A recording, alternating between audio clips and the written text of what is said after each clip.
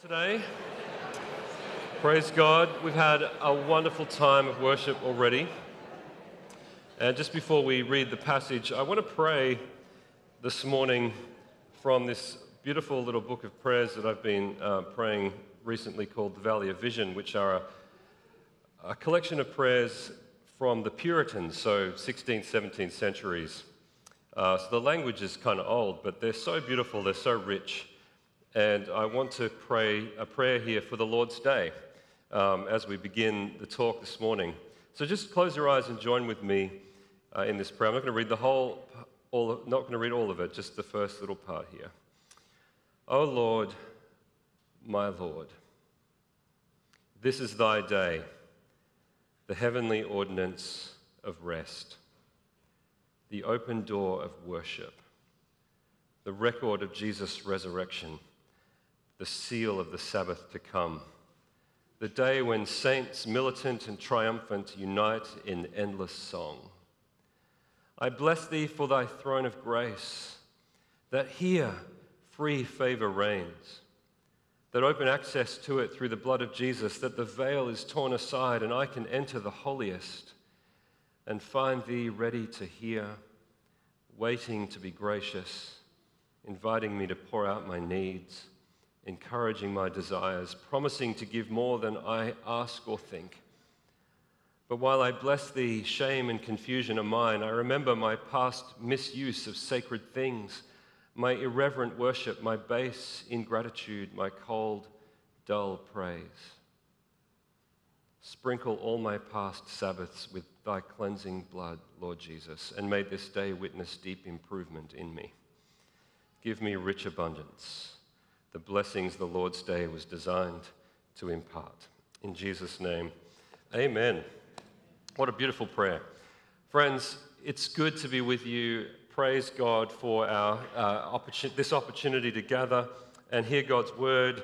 Let me read from Philippians chapter 3. I'm going to start in verse 7, which just gives us a bit of context, just kind of building on what Linda preached from last week.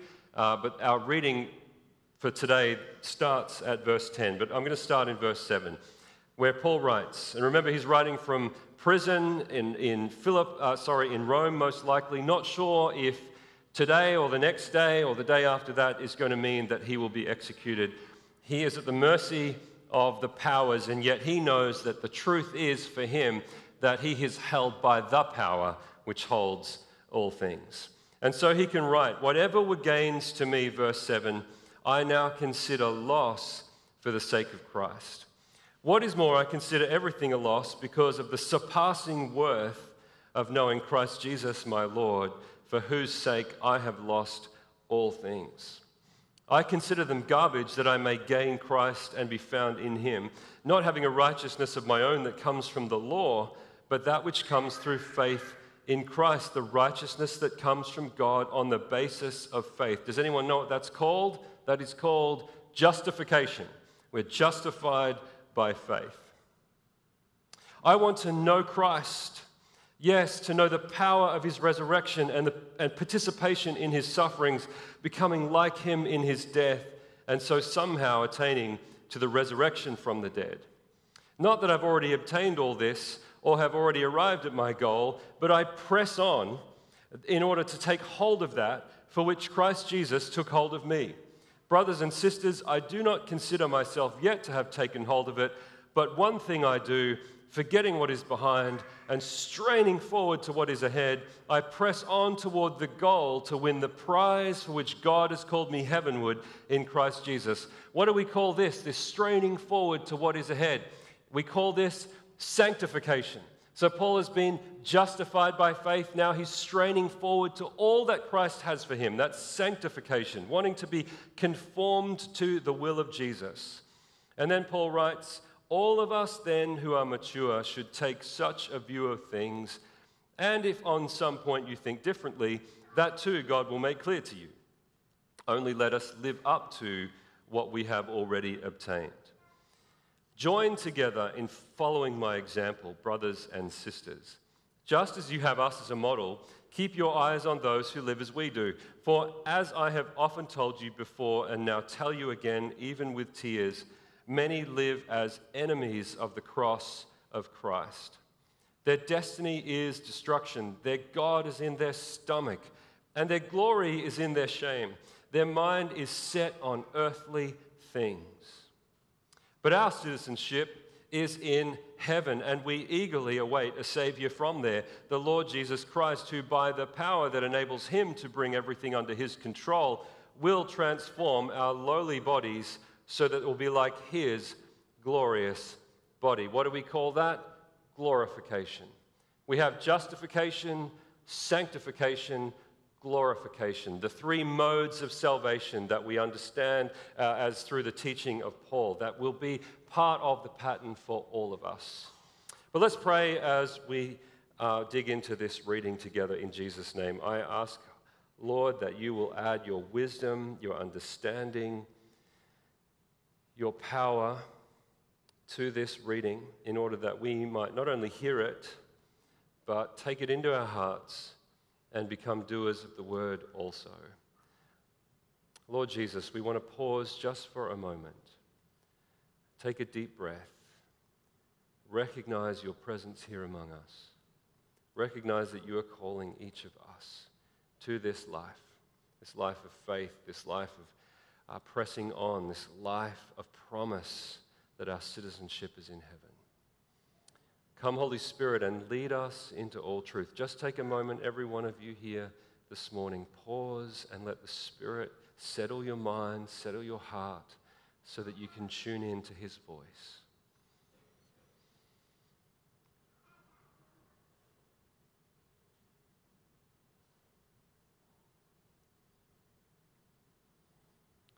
Bless you, Lord Jesus. And we pray in your name. Amen. Amen. Now, there is an uncomfortable truth about life in church that we preachers don't like to admit very often, but one which all of you will know very, very well, I am sure, which is that people rarely remember what we preach. You know what I'm talking about. We put in the work, study, prayer, writing, we come with a word from the Lord, we preach our hearts out, and then by Monday morning, or if we're honest, maybe by Sunday lunch, much of it is forgotten. Now, I don't think that takes away from the importance of preaching because, friends, there is so much more going on here in this moment than simply what you will retain in your memory. Are you with me? The Spirit of God is speaking. Sometimes that bypasses our brains. Sometimes we don't remember everything that we've heard, but that doesn't mean that God is not at work. However, it is a little bit disheartening, and it has happened to me a few times, when I've preached what I thought was just a cracker of a sermon, right? And then someone will come up to me after the service and say, hey, that was a great sermon. What was the passage you were preaching on again? Or occasionally, if you're saying goodbye, especially the older folks at the door, shaking hands, and they'll say, that was a very interesting sermon today, Pastor. Which I think was code for, I have honestly no idea what you were talking about, but at least we survived, right? And that's a better track record than Paul, because during one of his sermons, someone actually fell asleep, fell out of the window, and died. You can read about that in the book of Acts. Now, Paul did go and then raise the guy from the dead, and none of that has happened to me yet. However, I will keep on preaching the good news. Why? Because I believe it is the power of God for salvation. So I'm fine, really. No, I'm fine, honestly, I'm okay. Now, with that in mind, I imagine, however, that there are a few sermons that you've heard in your life that have, in fact, been totally life-changing. There's a few sermons I'm sure all of you could say I remember very, very well because I know that in that moment the Lord was speaking to me. Now, it might only be 10 or 5 or even 1. Show of hands. Anyone say, there's probably 10 sermons in my life that I remember really well. There's a couple of people. 5? All right, so this is the moment of truth here. 1. Come on, everyone's got to say 1. Even if it was really bad and you hope you never have to go through that again. Okay.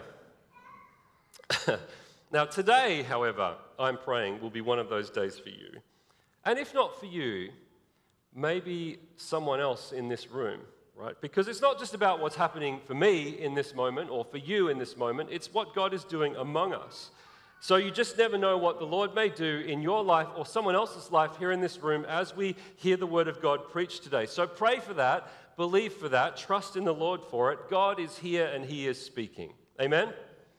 Now, this passage that we just read is actually one of those for me. I mentioned a couple of weeks ago that I went off to Bible college, just after high school, and I went really just to take a gap year to deepen my faith, strengthen my discipleship. It had just come after I'd had a significant encounter with Jesus, and I wasn't thinking at that point at all about becoming a pastor. That was the last thing on my mind. I just wanted to grow as a Christian. I just wanted to deepen my faith. I was taking this seriously. God had encountered me, and I wanted to take this life of faith seriously. But it wasn't an easy decision. I was wrestling with it because it meant putting some other plans on hold. I'd been accepted into a university course that was quite difficult to get into, and there was a threat that if I deferred that entrance, I wouldn't be able to get back into it. So I was feeling quite torn about the whole thing, and I was asking God to speak to me about it. So I'd written away to a few colleges for their prospectus packs, enrollment information, and one of them sent me the forms along with a recording of a sermon on a cassette tape, if you can believe it. I remember putting that thing in the lounge room, sitting on the floor, listening to the sermon. So it was a sermon from Philippians 3, 12 to 21. And as I was listening to that sermon, I can honestly say it changed my life. And I played it over and over and over again, trying to soak in as much of it as I could.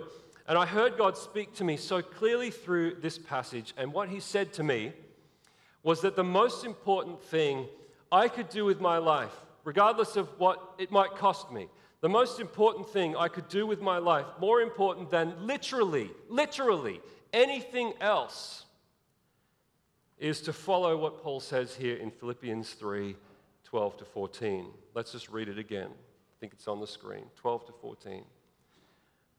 Not that I have already obtained all this or am already perfected, but I press on to lay hold of that for which Christ Jesus lay hold of me. I knew that Jesus had laid hold of me, and I wanted nothing more than to lay hold of that for which he had laid hold of me. Brothers and sisters, I do not consider myself yet to have taken hold of it, but one thing I do, forgetting what is behind and straining forward to what is ahead, I press on. Like, this is active, aggressive language here. I press on toward the goal to win the prize for which God has called me heavenward in Christ Jesus. So the Lord was speaking to me in this moment. Tim, will you make this your one thing as well? Will you make this your life's purpose, this one thing that you will live for, to take hold of that for which I have taken hold of you? Will you press forward to win the goal for the prize for which the Father has called you in my name? And my spirit was saying, yes, that's what I want, but I had to make a very difficult decision. Now, these are rare and precious experiences in our discipleship. And you know what it feels like? Everything you are, everything you believe, everything you have, everything you desire is compressed down into a moment of decision, a moment of choice, which you know will radically change your life. You're not sure where it's going to lead you, but you know this is a significant moment. It's going to change my life. It's going to alter the direction I thought I was headed in, and it's slightly terrifying. Does anyone know what I'm talking about? Have you ever had one of those moments? Maybe it's only ever been once or twice. You know, some of the greatest saints in church history only ever have one of these experiences in their whole life, or maybe two. This is not meant to be a common thing. This is something where in a moment God will grab hold of you and say, listen, this is important. The rest of your life depends on this decision. Now, thank God for his grace. We all screw up. We all make mistakes. We all stumble. We all struggle. You know, this is not a question of salvation, right? I was already a believer. This was about whether I was going to invest my life into this, whether I was going to mean it. And I knew that to accept the call would be to put my life at the disposal of Jesus. And again, as I said, I had no idea where that would lead, but I knew that to deny it or to reject it would be catastrophic. catastrophic. It would be choosing to live a lie. Anyone prepared to sort of raise their hand for a moment and say, yeah, I've been there. I know what that's like. Anyone? So the question I want to ask you, if you have been in that place before, are you still living then in accordance with what God has given you, what God has called you to pursue? As Paul says in verse 16, let us live up to what we have already attained. Let us live in accordance with what God has already given us, with the measure of our faith. Now, as I said, it's not about being perfect. And I take so much comfort here from what Paul says in this passage. You know, this is the Apostle Paul, friends. This is Paul the Apostle, who has achieved so much for Jesus already. Planted churches, preached the gospel, suffered greatly for Christ. He has seen hundreds, thousands of people come to faith through his ministry. He's seen people raised from the dead. He's seen people healed. He has seen God work powerfully in all kinds of ways that we could only probably dream about. And here he is in prison, and he's saying toward the end of his life, not that I have already attained or am already perfected. So that is good news. Thank you, Paul. Thank you, Paul, for being so honest in your letters, because it enables us to have the same kind of faith. Because we know that we often experience the same things that you did. Actually, I read this recently. One of the key things that we need to do when we read the scriptures is not imagine that these people are just, fantasy stories, characters from a book, but are actually real people who experience the same kinds of emotions that we do. It's really important that we understand that when we read about Paul, when we read about Job, when we read about Moses and David, they're not just characters from a book. They were real people who experienced life as we do, with the same fears, the same doubts, the same struggles, the same emotions. And so if God can intervene in their circumstances and help them to overcome, many of whom encountered stuff that is way worse than we ever will, then we can have faith. We can know that God is with us, that we don't have to give in, and that if we have struggled, if we have stumbled, if we have made mistakes, if we have walked away from what God has called us to, there is grace, there is mercy. Your sin is not greater than God's mercy. No sin is greater than God's mercy, friends. You might feel like it is. Today you were coming into church, maybe you felt like, I am such a failure. I have made so many mistakes. I have no faith. I have so many doubts. I don't even know if I can worship. How can I sing these songs with integrity? Friends, there is no sin that is greater than the grace of God. Can I get an amen to that? So if that's how you feel, don't be afraid. Confess your sins, yes, but trust that you have a good Father who loves you and who will forgive you and restore you.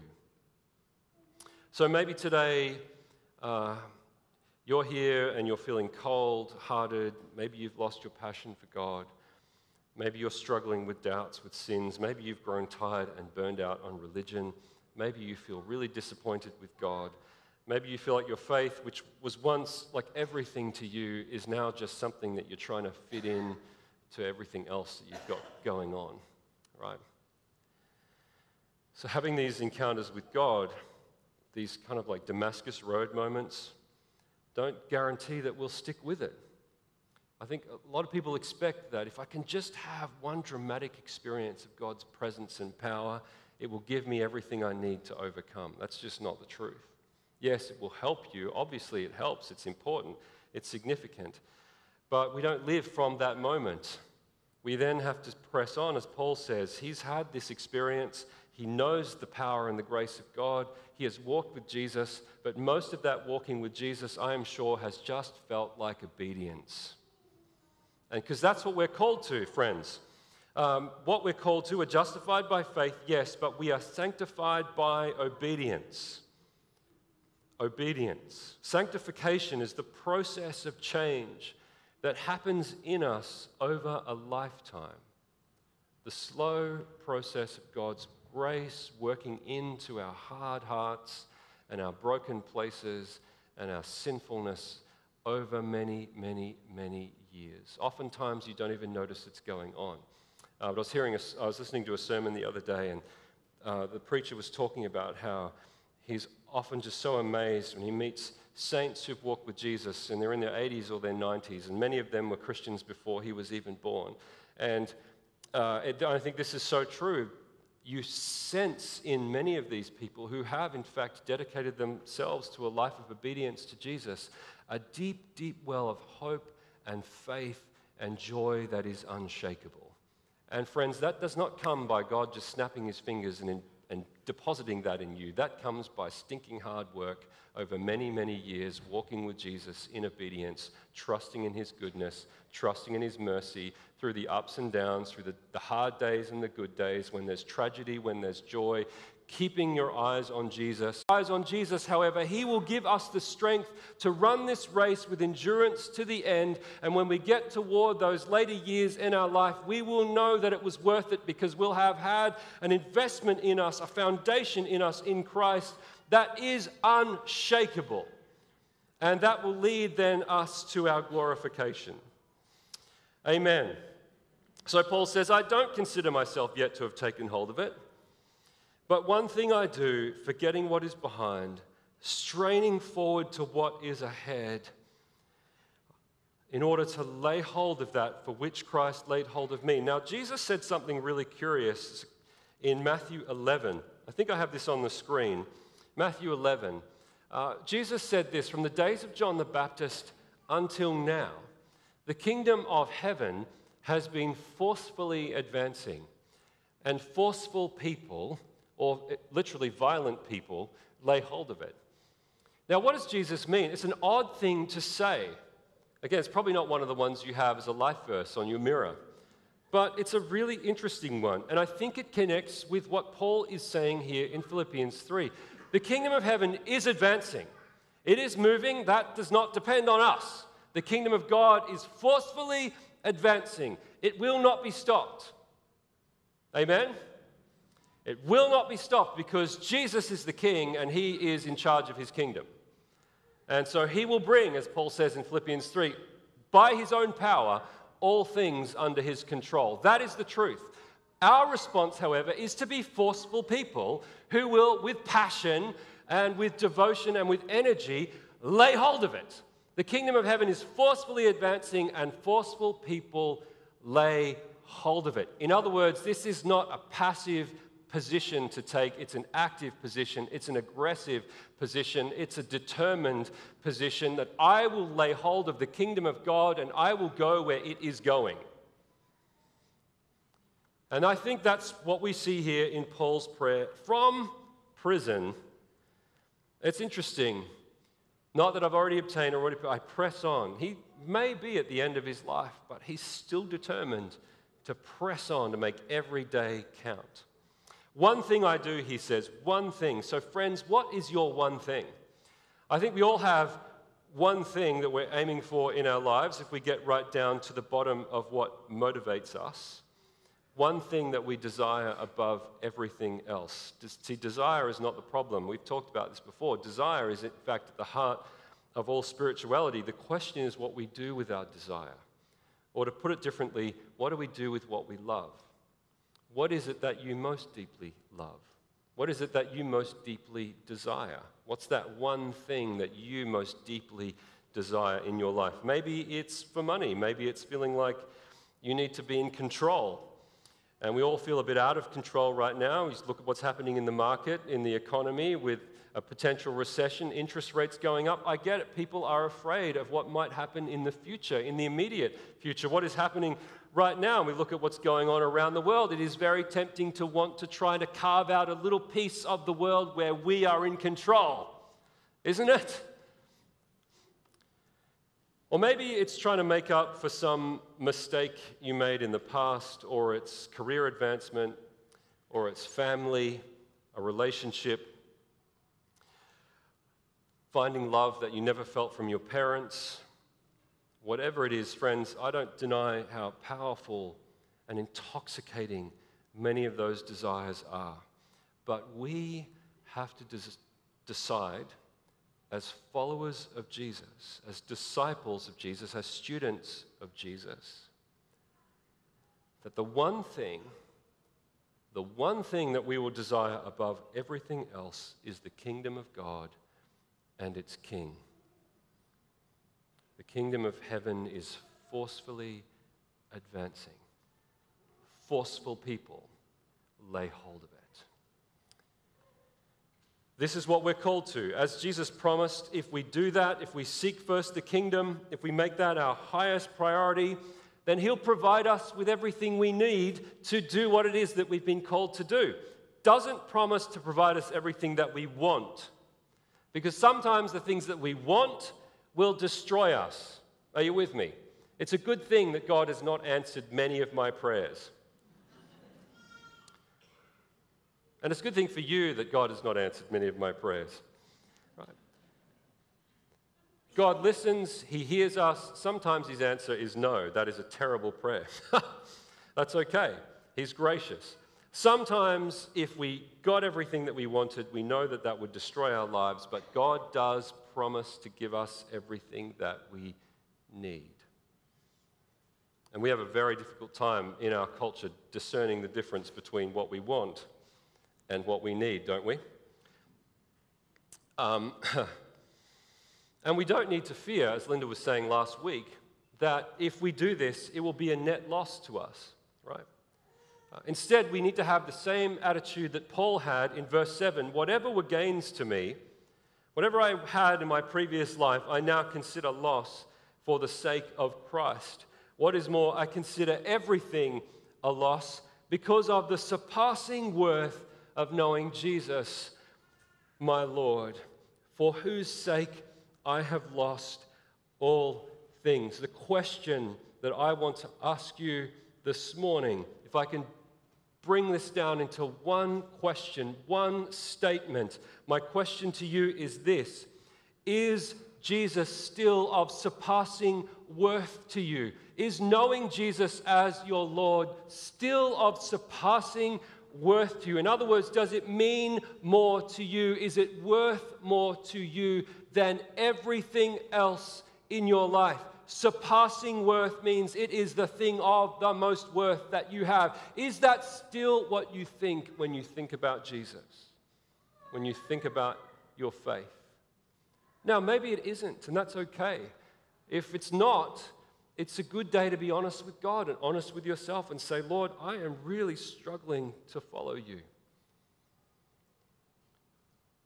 But as we know, you can't be kind of half in the kingdom. As Jesus says in Matthew 11, it's forcefully advancing. Forceful people lay hold of it. We can't be lukewarm, but it's okay to admit that's how you feel.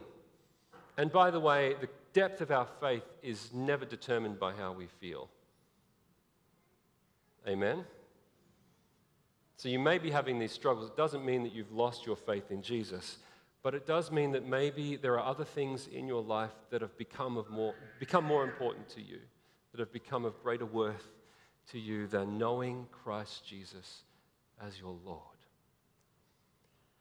As your Lord. The other day I was chatting with my son about some of his sports heroes while we were driving in the car, probably to school, or maybe to basketball training. I don't know. We mentioned a few of them. There's one in particular I won't name. I'm sure you'll all figure out who I'm talking about. We were discussing someone who was just legendary on the basketball court, right? Arguably the best ball player that has ever lived, but otherwise known, as we've come to realize fairly recently, as a really horrible person. Selfish, aggressive, mean-spirited, vindictive. So focused on his own success that he didn't really care, as it turns out, who he hurt along the way. So I asked my son, does that sound like a good thing to you? Does that sound like a good thing? Okay, he was extremely wealthy, extremely successful. He was a celebrity, and yet he sacrificed everything to get those things. His friends, his family, his whole life, in order to be the best basketball player ever. So I asked my son, I wonder what it's like for him now that he can no longer play, when the thing that you've given your life to for so many years is suddenly taken away, either from injury or, in this case, just from retirement. If that was everything to him, how do you think he feels now that he can't do it anymore? Right? Do you think it was worth it? And we both agreed that it probably wasn't. Now, friends, what does the Bible call that attitude to life, where you make this one thing the object of your affection, your desire, the thing you seek after more than anything else? The Bible calls that idolatry. And so this player made an idol out of success. He made that his one thing. And yes, he got it, but he lost so much more in the process. And so here's the thing about idols, friends, on the screen. In the beginning, they promised you everything and cost you almost nothing. But in the end, they cost you everything, and they give you almost nothing in return. Nothing of value in the end. And that's why they're so dangerous, right? That's why we're warned over and over and again in the scriptures not to worship them. The reason is not because God wants to spoil our fun, wants to make our lives a misery. The reason is because God is good and kind, and he doesn't want us to destroy our lives, right?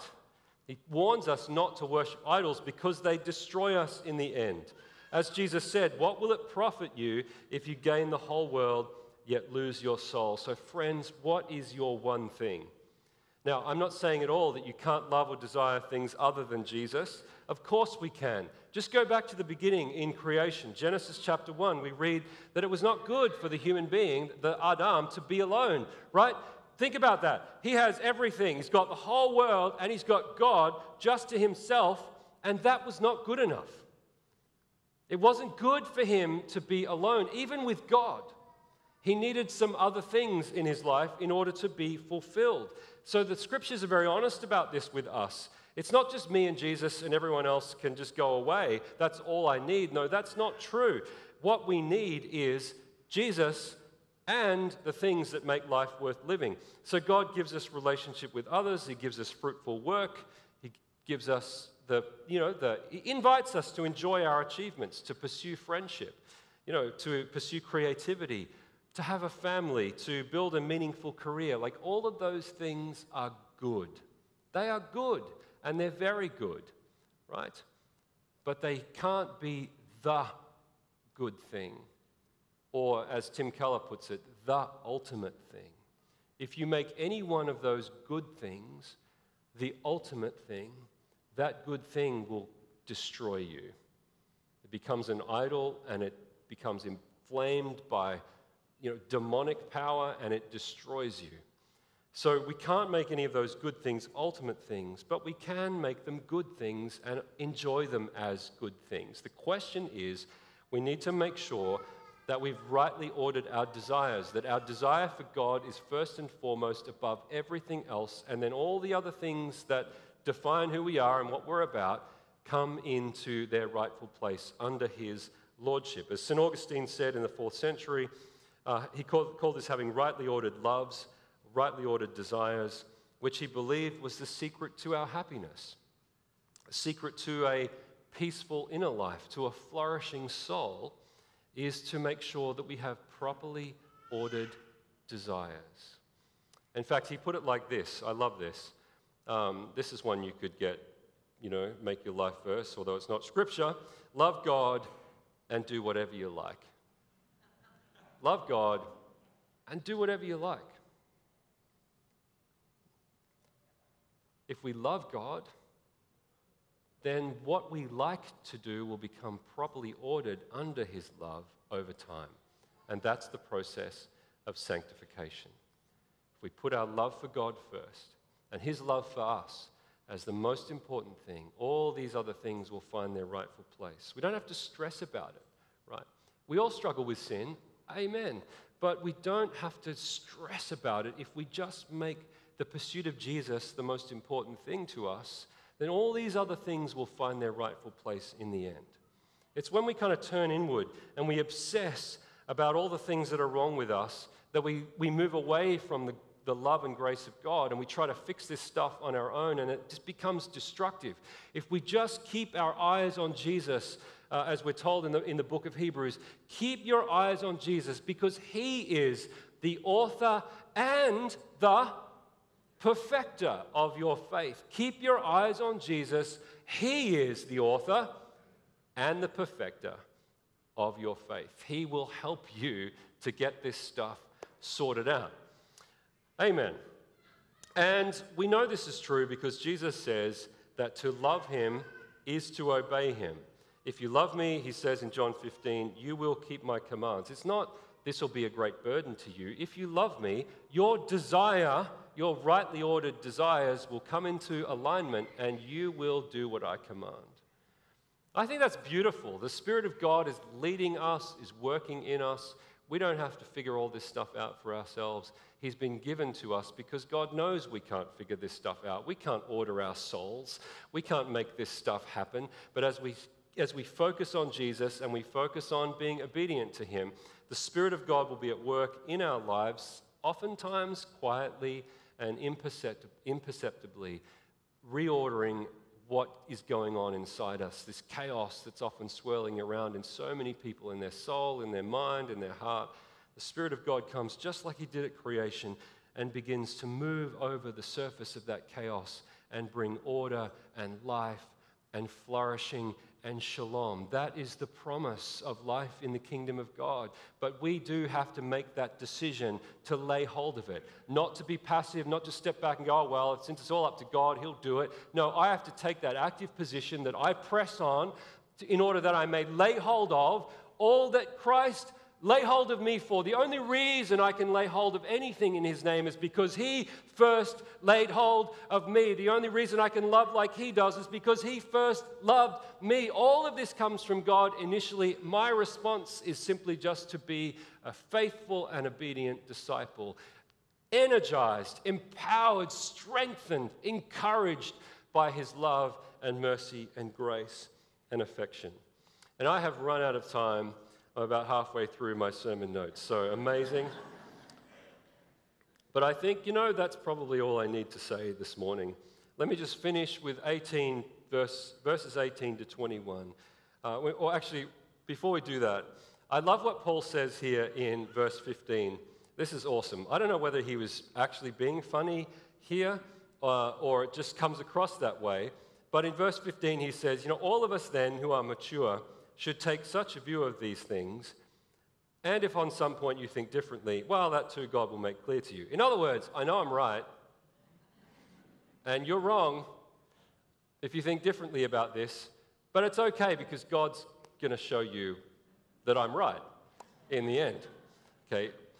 God too will make clear. In other words, but this is actually very encouraging, even if we don't have all this figured out, even if we're not sure if we're a mature disciple, right? Even if we're not sure that we take this view of things. Maybe we do think very differently. God is at work in your life, in my life, and he is faithful, and he is leading us. And that means that if we are honest and we want to live a life of integrity as disciples, God will sort this stuff out for us as we go. Isn't that beautiful?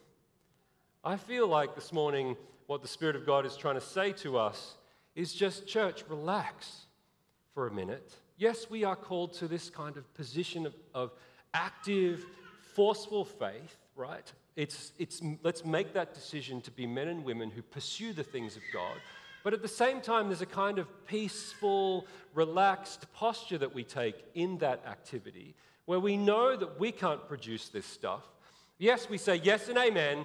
I want to follow you, Jesus, but I know that from this point on, as I walk with you, the stuff that is totally out of my control, that's up to you. I can relax. I can let you lead me. I can trust in your provision. I can trust in your goodness. Your mercies are new every morning. I can rest in your presence and let you carry me along. Isn't that awesome? So, church, maybe what you need to hear this morning is just stop trying so hard to make this stuff work in your life. Take a deep breath, rest in the goodness of God, and trust that as you walk with him, he will sort this stuff out in you. I've been in lots of different church environments over the years. Some healthy, some very unhealthy. Probably the most damaging stuff, though, is when you enter into environments where it's just guilt and judgment, and it's all on you, and you've got to do this, and if you don't, you're a bad Christian. If you struggle, you're a bad Christian. Like there's this heaviness, this weight that you're carrying around. That is religion. Jesus came to set us free from that, not so that we just coast, but so that in our faith and in our desire to be faithful, we can trust that He is good and He is leading us, and the Spirit, as Jesus promised, will lead us into all truth. What did Jesus say? I've not left you as orphans to figure this stuff out on your own. I am with you. I'm sending the Spirit to you. He will be your comforter. Yeah, He'll convict you of sin, but conviction of sin is such a completely different kind of experience to judgment. You know what I'm saying? When the Spirit convicts you, it's like, oh, okay, I need to deal with this because this is stopping me from entering into the life that Jesus is calling me to. Judgment is, you're a terrible person, you should just give up right now. That is not the voice of the Holy Spirit. Spirit comes, we've not been left as orphans. He's leading us into all truth. He's comforting us, He's convicting us, He's strengthening us, He gives us gifts, and He produces fruit. And this is beautiful. This is life in the kingdom. So friends, close your eyes with me for just a moment. Take a deep breath. Breathe in the presence of the Holy Spirit and let Him minister to you right now. Let Him minister to you right now.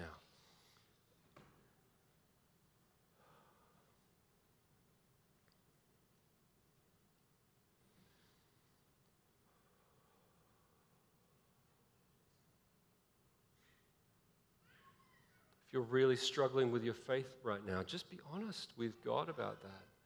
Just say, God, I'm really finding it hard to trust you. I feel so disappointed. I feel angry.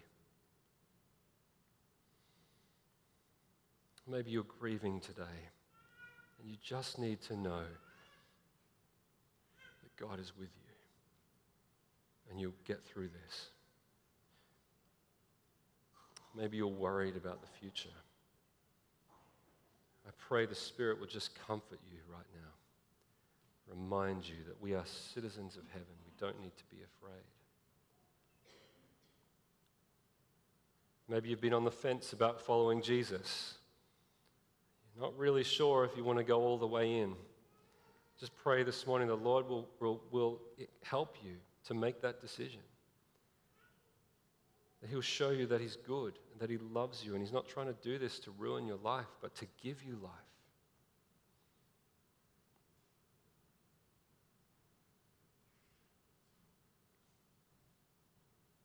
Maybe it's just been a long time since you've heard the voice of the Lord, or you've felt His presence, and you feel dry. I just pray right now the Holy Spirit will move over your life like streams of living water in the desert. Come, Holy Spirit.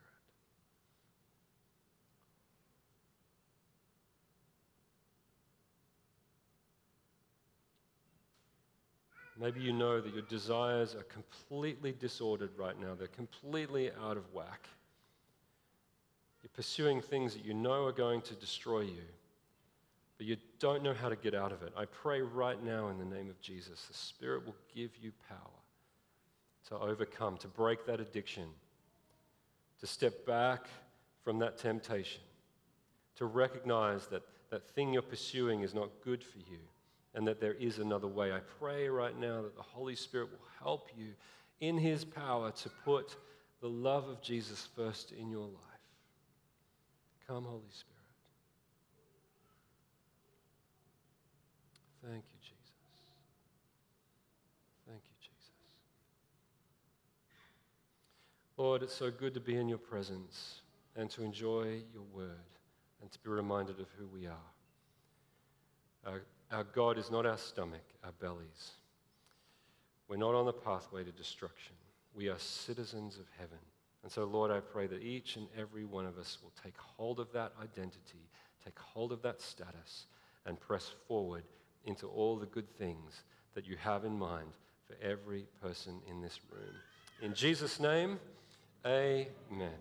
Amen. I'm going to invite the band to come on up. As they do, I really do encourage you to come to our Ash Wednesday service. It's a beautiful, simple service of confession and repentance, really, and we'll take communion together. And to set aside this season of Lent as a season to pursue God. Put aside something that is time-consuming. The reason we fast is not to prove something to God about how spiritual we are. We fast from things that take time. Food preparation in the ancient world took a lot of time, so people would fast from food for a season to create space in their life in order to pray and seek the Lord. So that's what I think we should do. If there's something in your life that you can put aside, maybe it's social media, maybe it's a television program that you watch each week, put that aside just for this season of Lent and use that time to pursue God. That's what it's about, right? Create space in your life to make room for God.